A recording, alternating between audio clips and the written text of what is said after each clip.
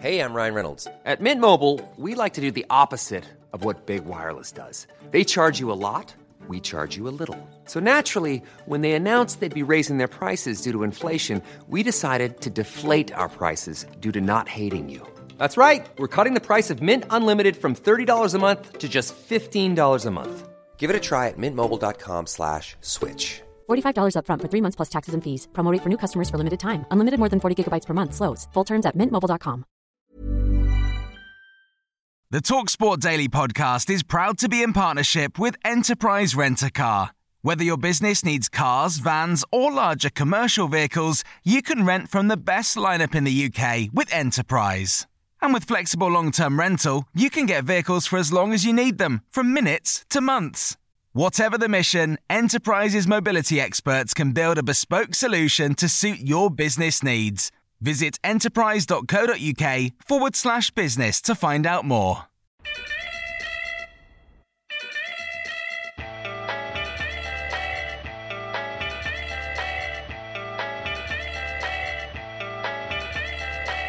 Welcome to Upfront with Les Ferdinand and me, Sam Matterface.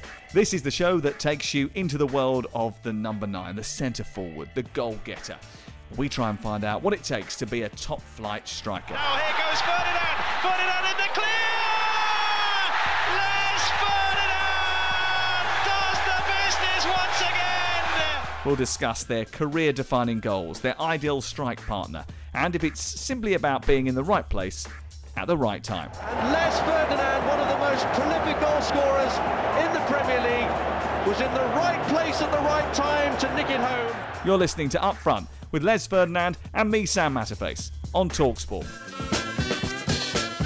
215 goals in 523 games, a star for Queen's Park Rangers, Newcastle and Spurs, a Turkish Cup winner, a Football League Cup winner, a twice runner-up in the Premier League, a member of the Premier League 100 club, the scorer of the 10,000th goal in Premier League history and part of the most frightening partnership ever seen on this shore. I don't suppose I'm supposed to use the prefix, but I'm going to anyway. Hello, Sir Les Ferdinand. How are you? Hi, Sam. I'm very well, thanks. Not too bad. Good. Do you like Sir Les, or is it something that you like? Because I can't help but call you Sir Les. I was talking to Mrs. Matterface and putting in the calendar that I was doing this interview, and it just says Sir Les. And she asked me, have you done Sir Les yet? Do people call you that? Yeah, I mean, a lot of people don't, when they see me, call me Sir Les, and a lot of people actually think I am a Sir, which is quite funny, and I have to quickly remind and say, look, no, I'm not a Sir. It was a nickname that I was given. I've been called a lot worse in my time, so I will take the name Sir Les. I imagine you're busy nowadays being technical director, so there's not much time for reflection, but overall, how would you describe your career?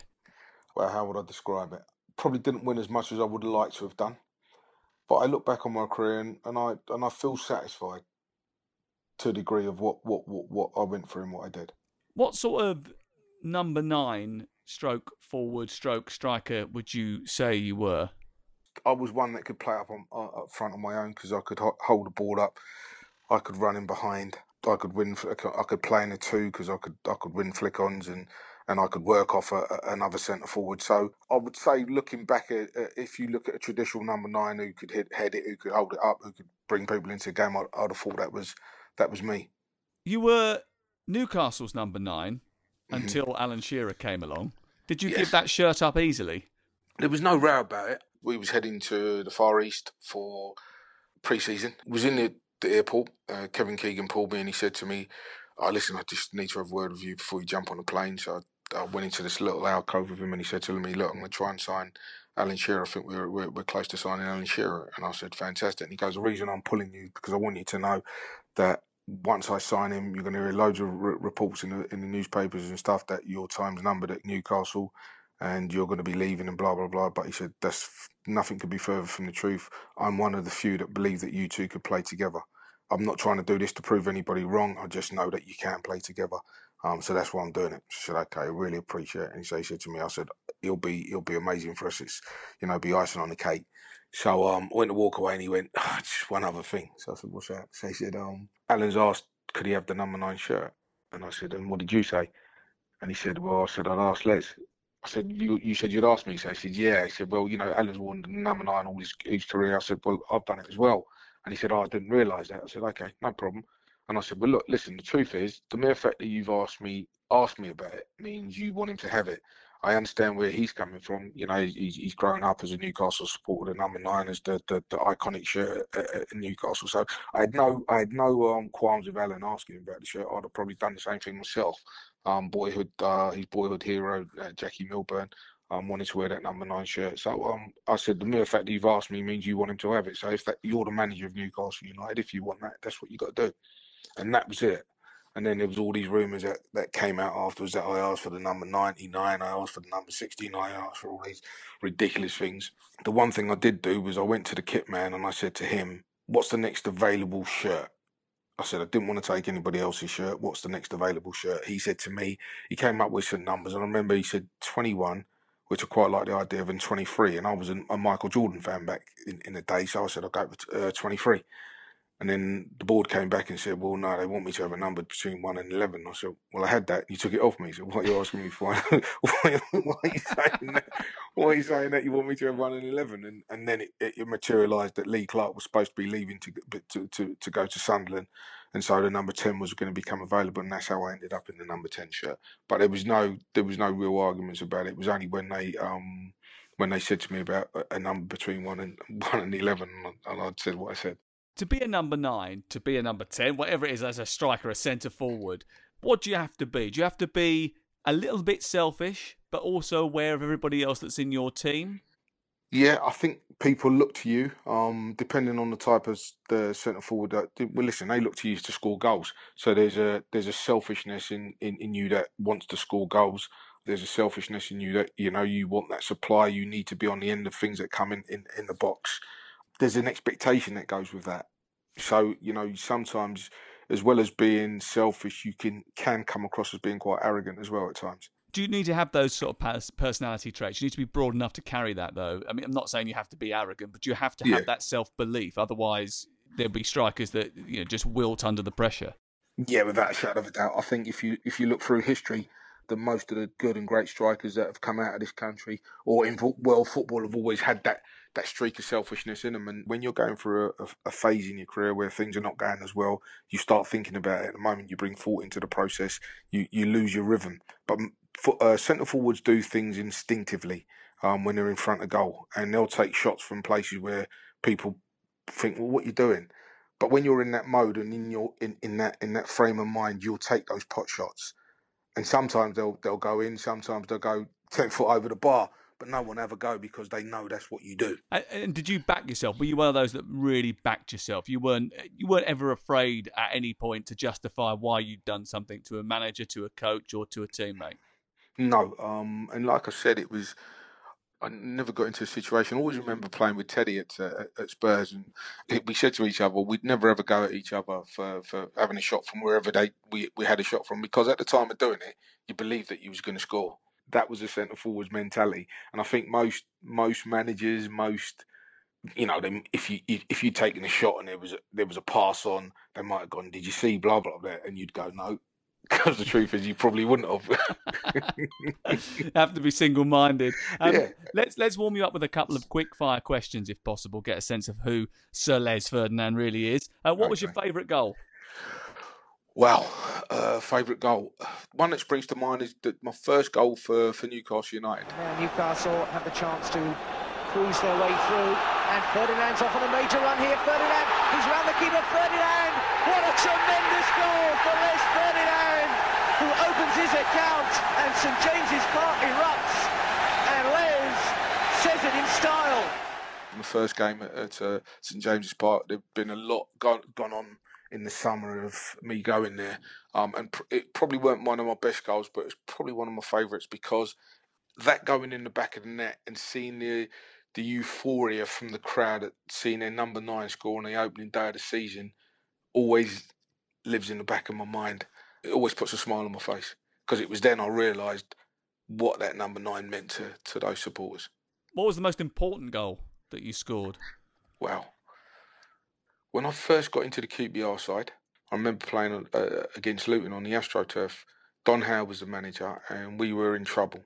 We was in real trouble, and we were down near the relegation zone. We might have actually been in the bottom three, and I remember scoring 2 goals at Luton.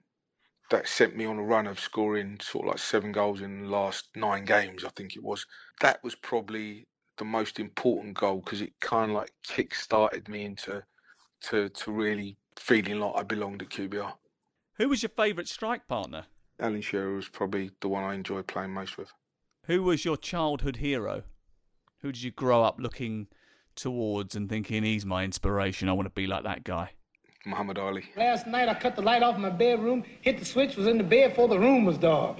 Incredible. Fast. Incredible. And you, George Foreman, all of you chumps are gonna bow when I whoop him. All of you. I know you got him. I know you got him picked, but the man's in trouble. I'm gonna show you how great I am. Back in the day, I wasn't. There weren't a lot of black players playing in the time of sort of like Muhammad Ali. When you looked at Muhammad Ali and what he was doing and what he was saying, you're thinking, well, that's unbelievable. And, you know, the first sort of like black players I saw playing on a regular basis was probably, you know, Cyril Regis, Laurie Cunningham and Brendan Batson at West Bromwich Albion at the time. And up until then, I mean, I had no thought of being a professional footballer. What is love? Baby, don't hurt me. Don't hurt me no more. Ferdinand has the shot. Ferdinand scores! Les Ferdinand brings Queen's Park Rangers back into it at 3-2. A wonder strike from the QPR striker, and Man United could do nothing about that. You played under 4 different managers in your nearly a decade at Queen's Park Rangers, where it all really started for you. Who out of Jim Smith, Trevor Francis, Don Howe and Jerry Francis got the best out of you? Jerry, without a shadow of a doubt. You know, I thought Don was a fantastic coach. He was probably up there with the best coaches I've worked with, Don. But myself and Don had a clash of personalities that meant we didn't see eye to eye. So Jerry would be the one who put an arm around me.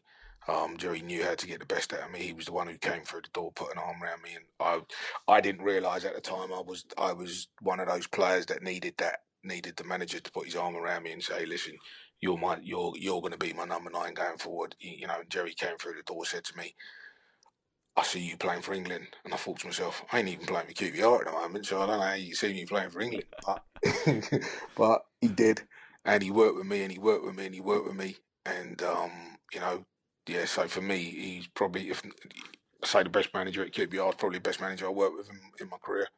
You say you weren't even in the QPR team. I suppose, in a sense, you were a bit of a late bloomer, weren't you? For a guy who went on to be an international footballer and score 100 goals in the Premier League or more, 22 when you really got a proper run in the QPR first team. You know, I joined QPR at 19. I came out of non-league at 19.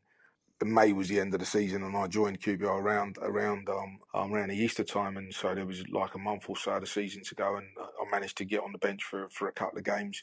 The next season was a bit of a blur for me. I didn't really get myself into the side. I had a few injuries, and I think that was just coming out of non-league and getting used to being a professional footballer. And then the opportunity came to go to Turkey, and then it was going out to Turkey at 21 that really gave me the belief that I could play professional football.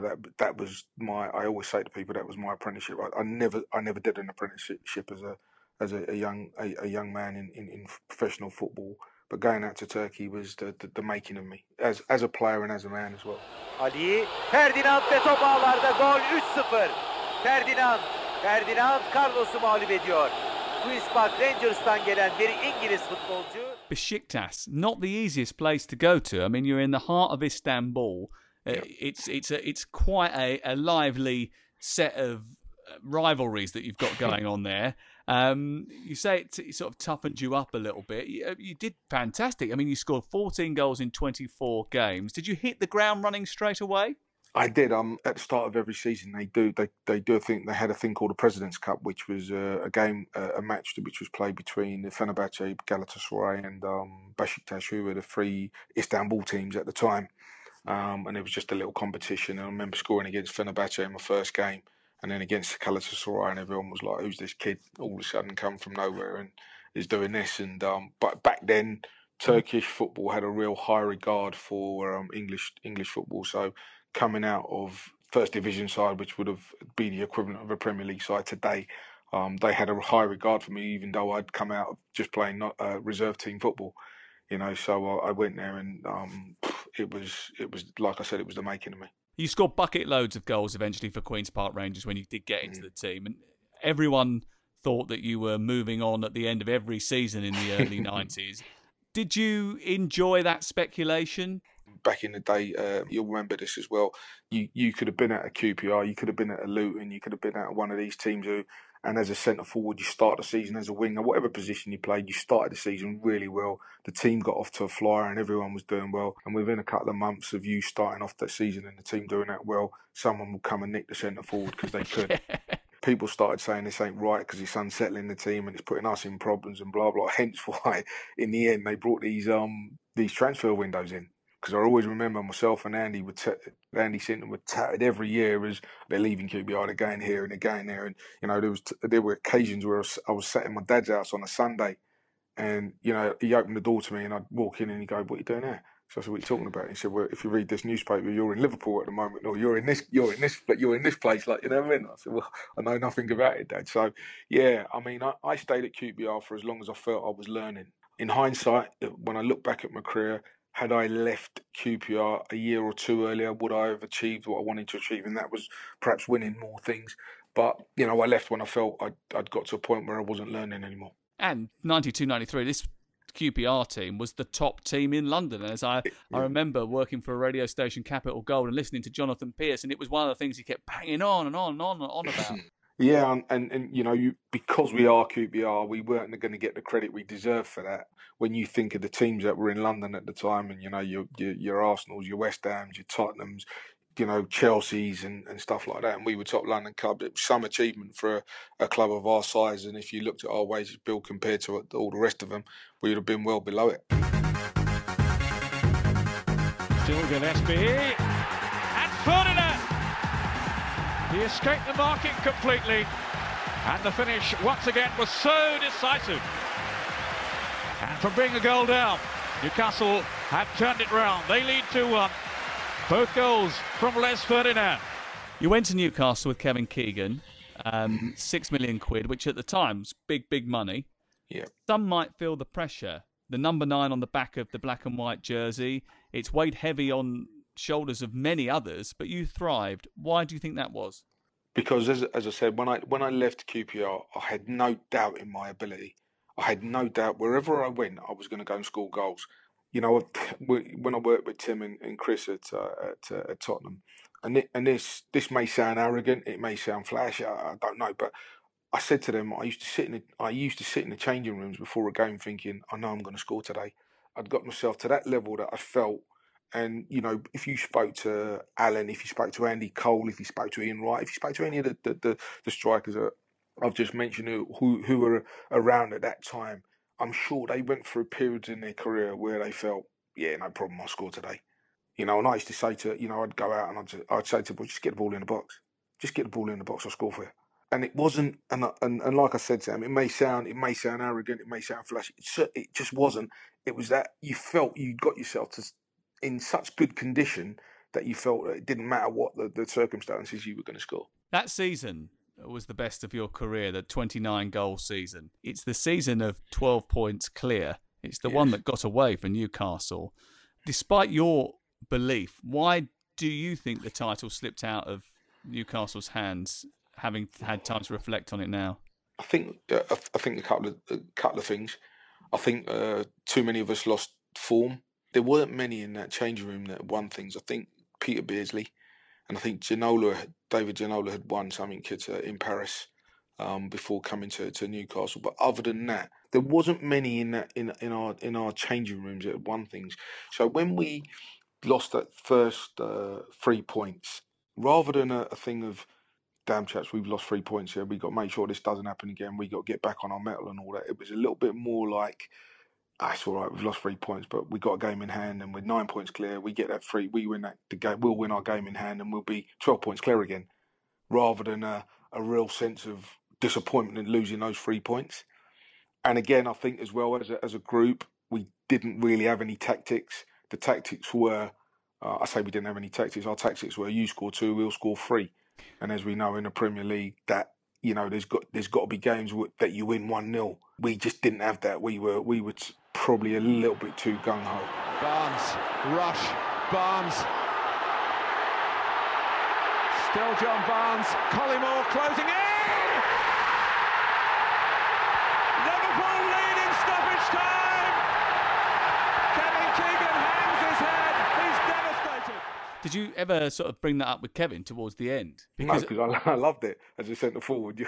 You're never going to bring it up, but it's only now when you sit back and analyse and go for it, or you think, because he gave us all that belief. We all had that belief that we'll done that. If they score, we'll score 2. Don't worry. Look who we got in the team. We'll score 2.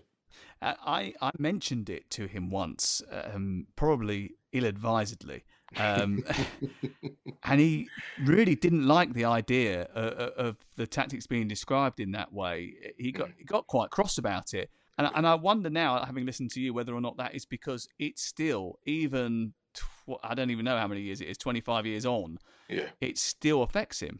Yeah, no, without a shadow of a doubt. And, when he left the club the next year, most of us believed that he hadn't recovered from the fact that we hadn't won the league the year before. You and Alan, when you did play together, were almost unstoppable, Alan Shearer and you. You scored 50 goals in 84 games personally for Newcastle. In 96-97, you scored 49 between you. Am I right in saying, and after what you've already told me, I'm probably am, that you used to give Alan a little pep talk before you kicked off? We'd stand in the centre circle, and he might say it to me, I might say it to him, we'd say, shall we terrorise him today, Al? And he would say, "You go, Len, should we ever go at him today?" We go, "Yeah, okay, come on in." And we just enjoyed our football. We just we enjoyed playing together. I knew what I was going to get from him. He knew what he was going to get from me. And if I weren't quite giving him what he wanted, he was down the back of my throat. He was like, "Hey, you," blah blah blah blah, and vice versa, And it just clicked for us. Gillespie's corner. Up goes Ferdinand. Shearer and Ferdinand off the line. But it's squeezed in, and Shearer's got it this time. Did you become good friends off the pitch as well as on it? The great thing about that Newcastle side was I'd say that we were all great friends off the pitch. And, everyone says to me, what was Alan like? What was Alan? And I say, like, a load of the players I worked with, he was a great fellow, and I still speak to Alan today. I wouldn't say we were great friends off of it, but I would say we were good. We were decent enough friends off the pitch. Was there competition between the two of you as to who could get the most goals? I think both of us, we always used to say the same thing. The one thing we wanted to do was we wanted Newcastle to win games of football. And I think that's why we got on so well. I wouldn't go on the pitch thinking, I need to score more than Alan, or, I'm sure Alan went on the pitch. I'm not sure if he felt the same. But my goal was for the team to win. And if I was in a position where I could slide Alan in and he scored a hat-trick, that was all well and good for the team. Of course, I'm a centre forward, so I want to score goals. So I always put myself in positions where I could score goals. But I wasn't sitting there thinking, I need to show everyone that I could score more goals than Alan. Why did you leave? Again, I think a few clubs had come in and Newcastle needed to raise some money. At the time, they signed me when I was 28 and they paid £6 million. They had 2 years out of me. Obviously, Keegan had gone, Dalglish had come in and they wanted to raise money. My name had been touted about a little bit. And in the end, I agreed to Tottenham made the bid and they accepted the bid. And then I remember coming down to London on a Friday to do a medical. And Newcastle were going to Everton, Goodison Park, to play in the Umbro tournament. And Alan broke his ankle. I remember sitting in a restaurant on a Saturday night, my agent calling me saying, Les, Alan's broken his ankle. And my first thought, I've got to get on the phone and call him and see if he's okay.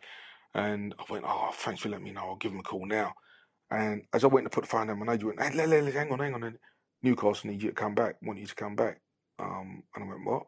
And there was a lot of backing and forthing because everyone knows I didn't want to leave Newcastle at the time, but because of the way things had gone, because of the way things had happened, meant this came to light.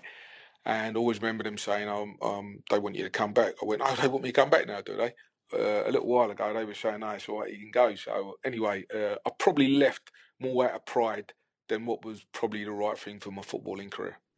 That is fascinating, isn't it? That they called you back and said, no, we need you now. Yeah. That conversation, did you have it with Kenny Dalglish? No. The thing was, because they'd accepted the bid, they weren't able to speak to me. They could only speak to me through my agent because they'd accepted the bid from Tottenham. So I was scheduled to go and meet Tottenham on the Sunday at Alan Sugar, and I was going around Alan Sugar's house. But they came down to my agent's house in North London and had a meeting with the agent and said, well, look, this is what we've put on the table for Les. This is what he gets if he comes back. If he comes back, he'll be a hero and this, and this. And I remember speaking to Alan in the morning and I said to him, look, Al, the truth is if I go to Spurs and I like what Alan's got to say, I'm going to sign there. And he went, I'd love you to come back, but I understand why you'd do that. And he said, I'd probably do the same. And I always say to people now that I probably made this decision based out of pride rather than out of what was the best thing for my footballing career. Plenty more to come on Up Front with Les Ferdinand as he tells us what it was like to share a dressing room with Jurgen Klinsmann. And I could remember he was in a foul mood and no one could understand it. And I was sitting there thinking, yeah, I understand it. I know why you're in a foul mood. And this is Up Front with Les Ferdinand and me, Sam Matterface, on TalkSport.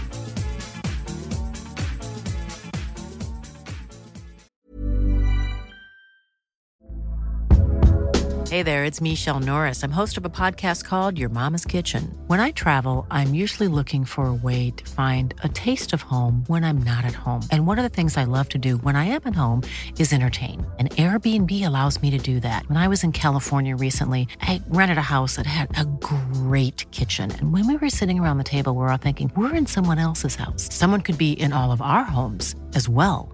If you have a home, but you're not always at home, you have an Airbnb. Your home might be worth more than you think. Find out how much at airbnb.com/host. This is Paige, the co-host of Giggly Squad, and I want to tell you about a company that I've been loving, Olive & June. Olive & June gives you everything that you need for a salon-quality manicure in one box. And if you break it down, it really comes out to $2 a manicure, which is absolutely insane. It's also so easy to get salon-worthy nails at home with Olive & June. The difference between how your nails used to look when you did them yourself and now with the Mani system is a complete game changer. The best thing about Olive & June, too, is it's a quick dry. Dries in about 1 minute, lasts for 5 days, and full coverage in up to 1 to 2 coats. Visit oliveandjune.com/perfectmani20 for 20% off your first system. That's oliveandjune.com/perfectmani20 for 20% off your first system. This episode of the TalkSport Daily is brought to you by Enterprise Rent-A-Car. Planning to hire or share a car or van? Enterprise is there every step of the way. Whenever and wherever you need a vehicle and whatever it's for, Enterprise can help. With over 450 locations across the UK, they're just around the corner. Whether you need a weekend rental, a holiday hire, a replacement car, or you're planning a business trip, home or away, Enterprise are there to help. To find out more and book, visit enterprise.co.uk. Back with another one of those block rocking beats. Back with another one of those block rocking beats. Oh, brilliant skill from Beardsley. Gillespie, danger here. Good save and turned in by Ferdinand. And that is the record for Les Ferdinand. It's the 8th consecutive match in which he has scored, and that means he has set a new Newcastle United scoring record.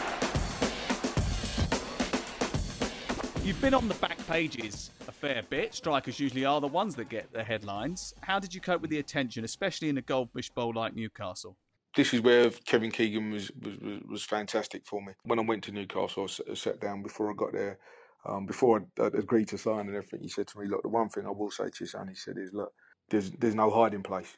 And I was like, what? He said, in London, you can get away, you can go places, you can do things because there's so many famous people in London. You know, people are not really bothered in London. You can go about. He said, Newcastle, everything's about football. So he said to me, what do you want to do? So I said, what do you mean? He said, is there anything you'd like to do? I said, well, look, I'd like to learn how to cook. I'd like to learn how to play the saxophone. I'd like to learn how to ride a motorbike. And he went, I might be able to deal with two of them, but I'm not sure I could deal with the third one. And I went, what was that? He said, well, the riding of a motorbike. So I went, okay. He said, but let's think about it. So I got there and I learned to ride a motorbike. I learned to play the saxophone, and I learned how to cook.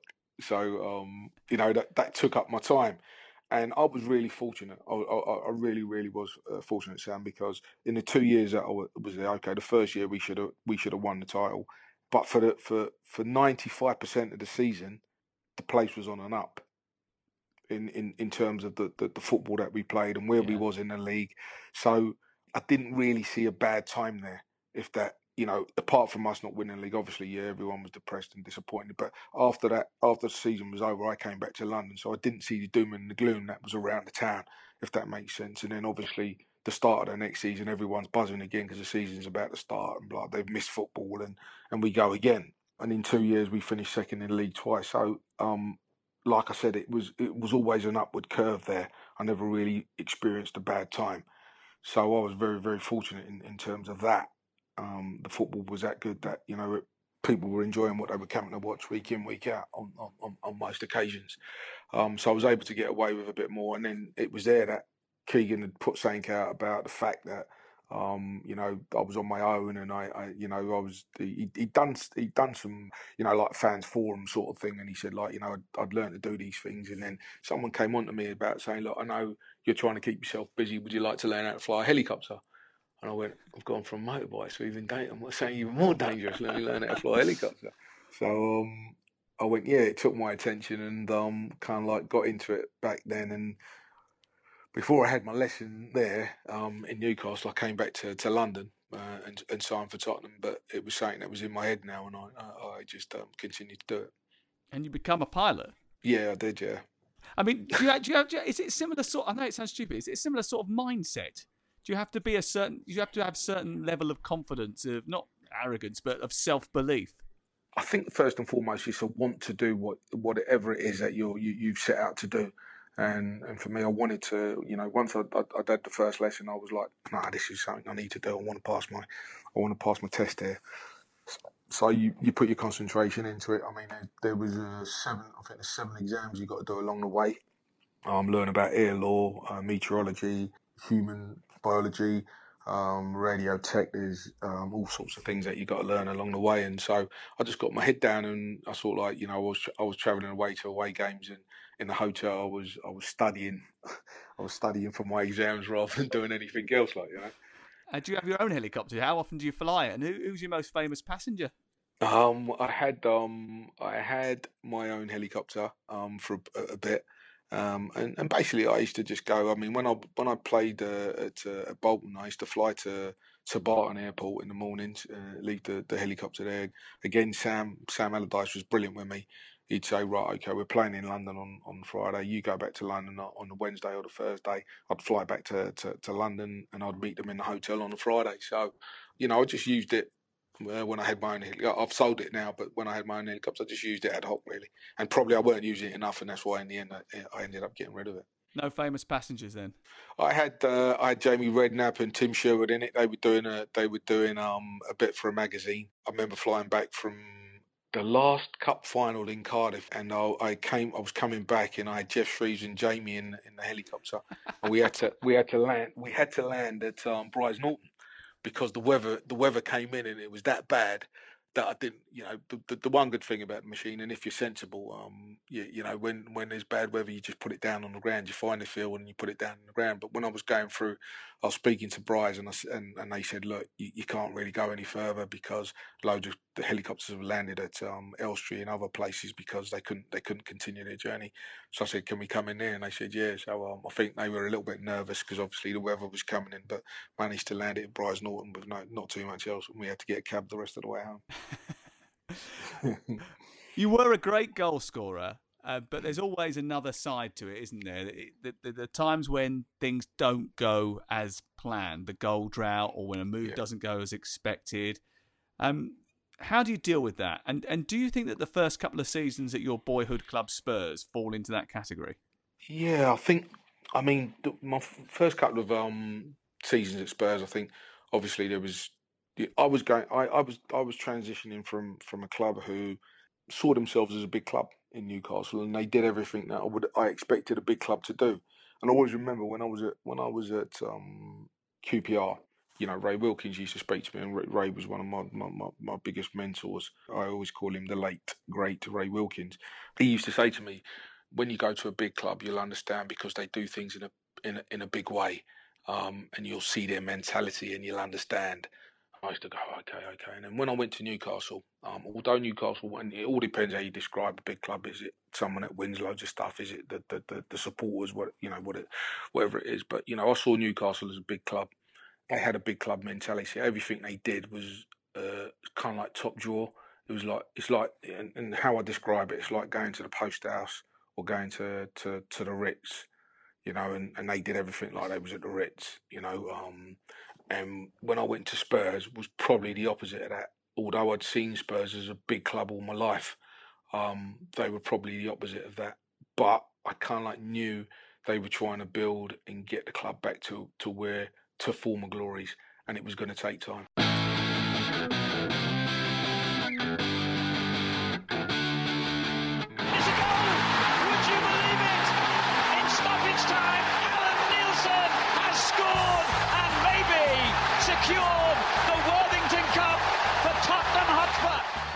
You won the League Cup with Spurs in 1999, and for a club, as you said, was trying to rebuild and to make itself bigger again and doesn't win that many trophies, it must have been quite a special day. I mean, it wasn't a classic cup final, but it was a special day.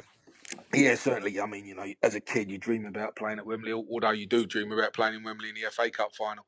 But any final, but playing at Wembley, just being there, and you remember sort of like watching the FA Cup as a kid and watching them at the hotel, getting on the coach, and all the things they did, all right, the lead up all the way to Wembley, and then watching the game, and okay, we were doing this in the League Cup, and it was always a bit strange because the League Cup's always played before the end of the season. But still, it was a cup final, and it was at Wembley, and we managed to win it. As you said, it wasn't a classic game, but we managed to win it. So it was nice to go up them stairs and live a boyhood dream. Eventually, you hit it off on the pitch with Jurgen Klinsmann, didn't you? What was that partnership like? Yeah, I mean, Jurgen, because it was our time together was so short. You always, I say forget, but when people talk to me about the great strikers I've played with, because Jurgen weren't just a great striker; he was a great fella as well. When you talk about strikers, when that arrogance and that selfishness, I always remember Jurgen. And as nice as a fella as he was off the pitch, and he was a great fella off the pitch. I always remember coming in a game that we won at White Hart Lane, and I think we won 3-1 or something like that, and he hadn't scored, and he was in a foul mood, and no one could understand it. But being a centre forward, I could understand it. It was probably more than 3 because that's why he had the ump, because it was more than 3. He hadn't scored, and I could remember he was in a foul mood, and no one could understand it. And I was sitting there thinking, yeah, I understand it. I know why you're in a foul mood. The fact that we won, and we won by so many goals, and you haven't scored. You know what I mean? And that was just, that trait we talk about centre forwards having. But he was great to play with. He came to the club, and we were in a real precarious position at the time of him coming to the club. He came through the door, and he was one of those players when he comes through the door, there's a bit of an aura around him that you think, yeah, we don't mind him coming to help us because we know he is going to help us. Do you know what I mean? And him and Nicola Berti, and we managed to stave off that being near the bottom of the table, and survived in the Premier League. Ferdinand takes it on himself. Now Klinsmann for a fourth! They're walking in the Klinsmann wonderland. There was a second League Cup final for Spurs, wasn't there? And it was one of those days where you get chance after chance after chance. You come up against a goalkeeper who just keeps making saves. You ended up losing that final. Did you have to sort of walk away from that final thinking to yourself, he's just had an absolute worldie. You can't do anything about it? Yeah, I mean, we was there was chance after chance. Myself, Gus Poyet, there was so many chances in the game.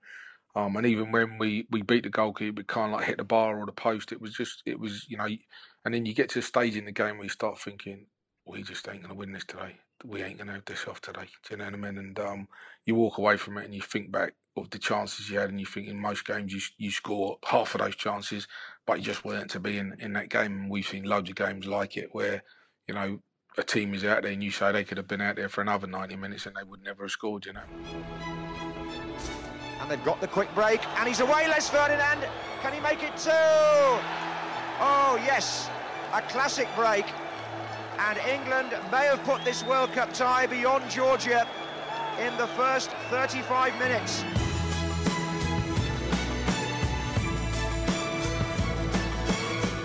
Alan Shearer was the perfect foil for you at Newcastle. Were you surprised that you weren't used more together for the national team and it wasn't replicated more for England?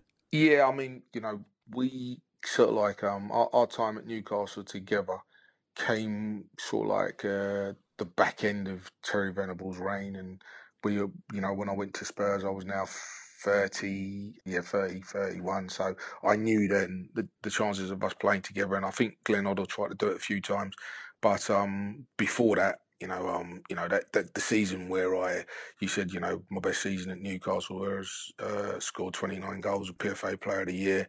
We go to the Euros and I don't play in one game, 1 minute of any game. And, you tend to look around, if you look around Europe and world football and you say that don't happen in no other country in the world. Normally a player that's done that. I was up to like 20 goals before Christmas and I still weren't in the England side. I wasn't even in the squads.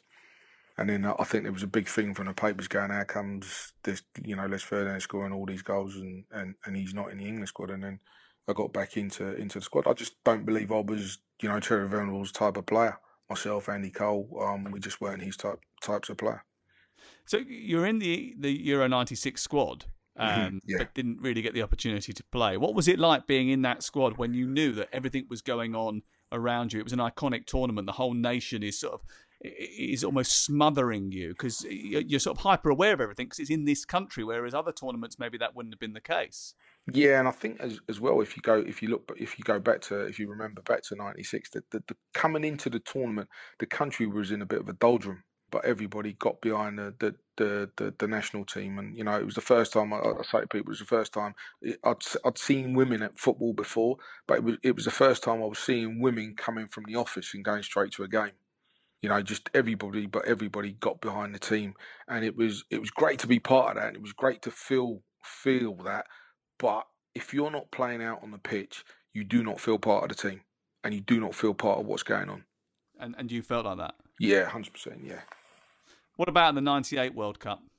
I mean, the '98 World Cup was pretty ironic as well, because I got to be honest, because of my injuries and stuff that I had at Spurs that year, I didn't expect to go. I had a recurring Achilles problem that kept coming back to me, and in the end, it was after the '98 World Cup that I had the operation on it. But I wasn't expecting to go because my form hadn't been great, and I'd had a few injuries throughout the season, and then Glenn had got in contact and brought me back into the squad. I was in the squad and I was training, and he's going, look, I'm going to put a B international on just to get you some game time, because I know you haven't had a lot of game time. And we played, myself and Matt Letizia played in a B international at Loftus Road against Russia, and I think that was the last B international that was ever played, just to try and get some game time. And even leading up to it, I was like, nah, Dion Dublin was doing well, Wright was doing them. But then I think Wright broke his ankle, did something to his ankle just before the competition. And I think that held me into that place. So I wasn't expecting to play. And I always remember,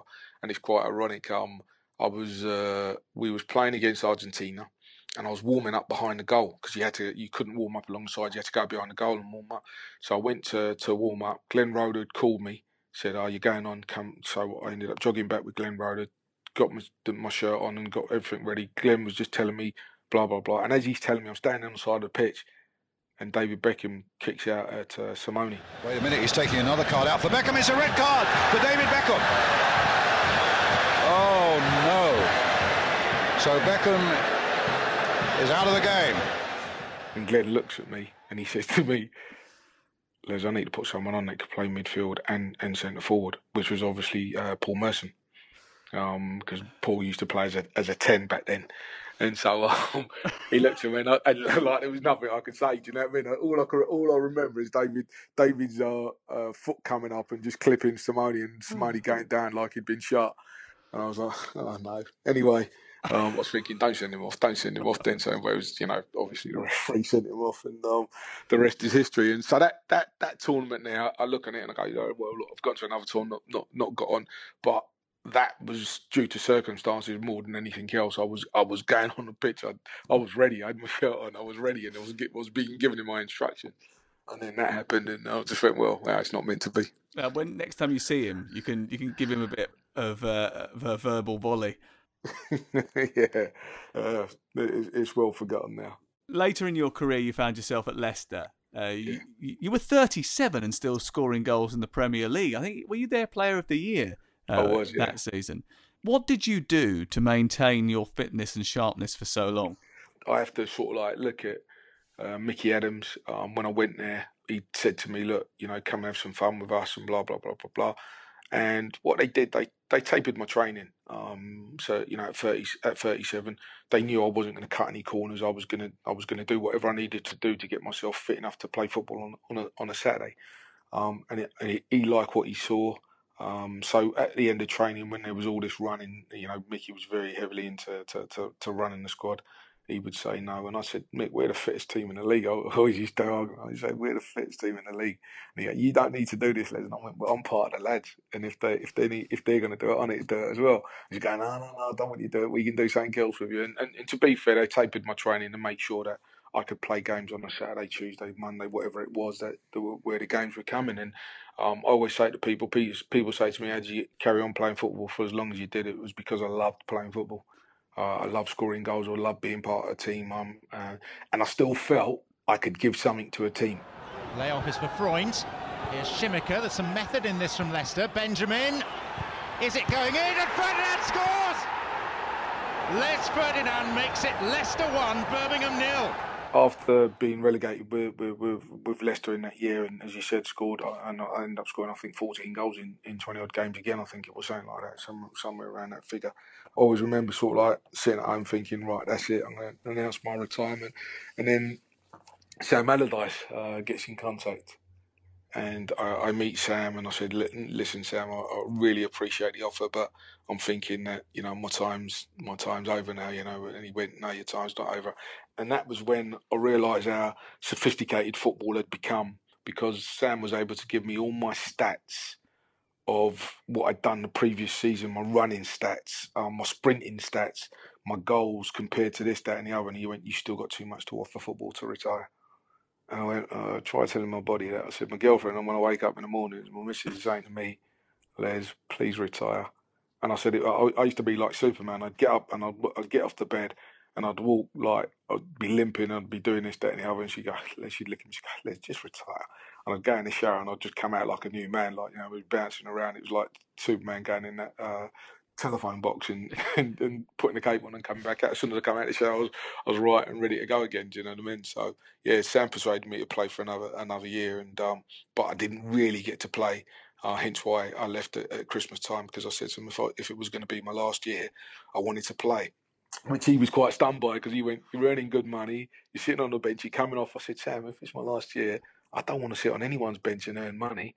I said, I want to play. I've played all my career. I don't want to sit on anyone's bench and go, right, okay, yeah, I'm happy to earn this. And he, to be fair, he admired it. And that's why he let me go to Reading in the end, because I just still wanted to play football. We started by opening the interview talking about you being nicknamed Sir Les, and you pointed out that you aren't actually a knight of the realm, but you were made an MBE in the 2005 Queen's Birthday Honours list. Yeah. How important is that honour to you? I mean, when I always remember standing in the line and I was listening to firefighters, I was listening to policemen and people go up and what they were being honoured for, and I turned around and I said to the fireman, I feel like I'm not worthy of this. When I listened to you guys saving lives and this, that and the other, and he turned around and he said to me, Les, you've put smiles on faces of millions of people's faces year in, year out for donkey's years. He said, enjoy it. And it kind of like made me think of it in a different way. And obviously honoured to have that accolade and be given that MBE. And it was a nice day for me and my family. At the end of these interviews, we've been sort of testing our number nines, our forwards. We call it the perfect hat trick. We sort of test to see how well you know yourself. 3 questions, all about you. How well do you know yourself, do you reckon? I'm going to go, I know myself really well, but then you're going to ask me the question and I ain't going to get one right. No. You'll smash this, I'm sure of it. You won your first piece of silverware in Turkey whilst at Besiktas. It was the Turkish Cup final. Who did you beat on aggregate and what was the score? We beat Fenerbahce on aggregate, and if I'm not mistaken, the score was 3-1. Correct. When you transferred to Newcastle for £6 million, Hayes got a sell-on fee. What did they do with the money? They built a new clubhouse, and they called a room the Les Ferdinand room. The Ferdinand Suite. With Ferdinand Suite, yeah, that's it, yeah. You scored the 10,000th goal of the Premier League era in December 2001. But who was it against? It was for Spurs. Who was it against? Fulham. It was indeed. Look, see, you absolutely smashed it like you did the rest of your career. You put them all away. Davis. And a turn. Ferdinand! It's the 10,000th goal scored in the competition. And Les Ferdinand, one of the most prolific goal scorers in the Premier League, was in the right place at the right time to nick it home.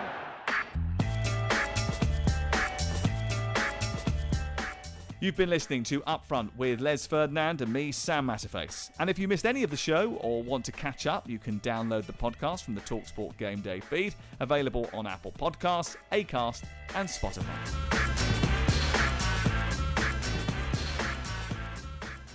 The TalkSport Daily Podcast is proud to be in partnership with Enterprise Rent-A-Car. Whatever your mission, home or away, don't delay. Enterprise has the vehicle for the job. Rent from the best lineup in the UK. With over 450 branches, Enterprise has what your business needs. From compact three-door cars to spacious SUVs and people carriers to vans, they offer a large range of reliable vehicles perfect for the job. To find out more and book, visit enterprise.co.uk.